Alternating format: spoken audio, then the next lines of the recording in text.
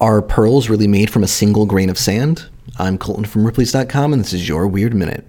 Throughout history, the notion of an oyster's pearl being born from a grain of sand has produced a sense of romanticism and almost magical appeal. The making of a pearl stems from a process that has been quickly popularized and to some may seem like common knowledge. It is true when an irritant works its way into an oyster, it is gradually coated in layer after layer of richly lustrous nacre. This is the mollusk's defense mechanism to protect its body from intruders. The process will eventually form a pearl after several years as the layers surrounding the irritant get thicker. Grains of sand, however, are atypical irritants.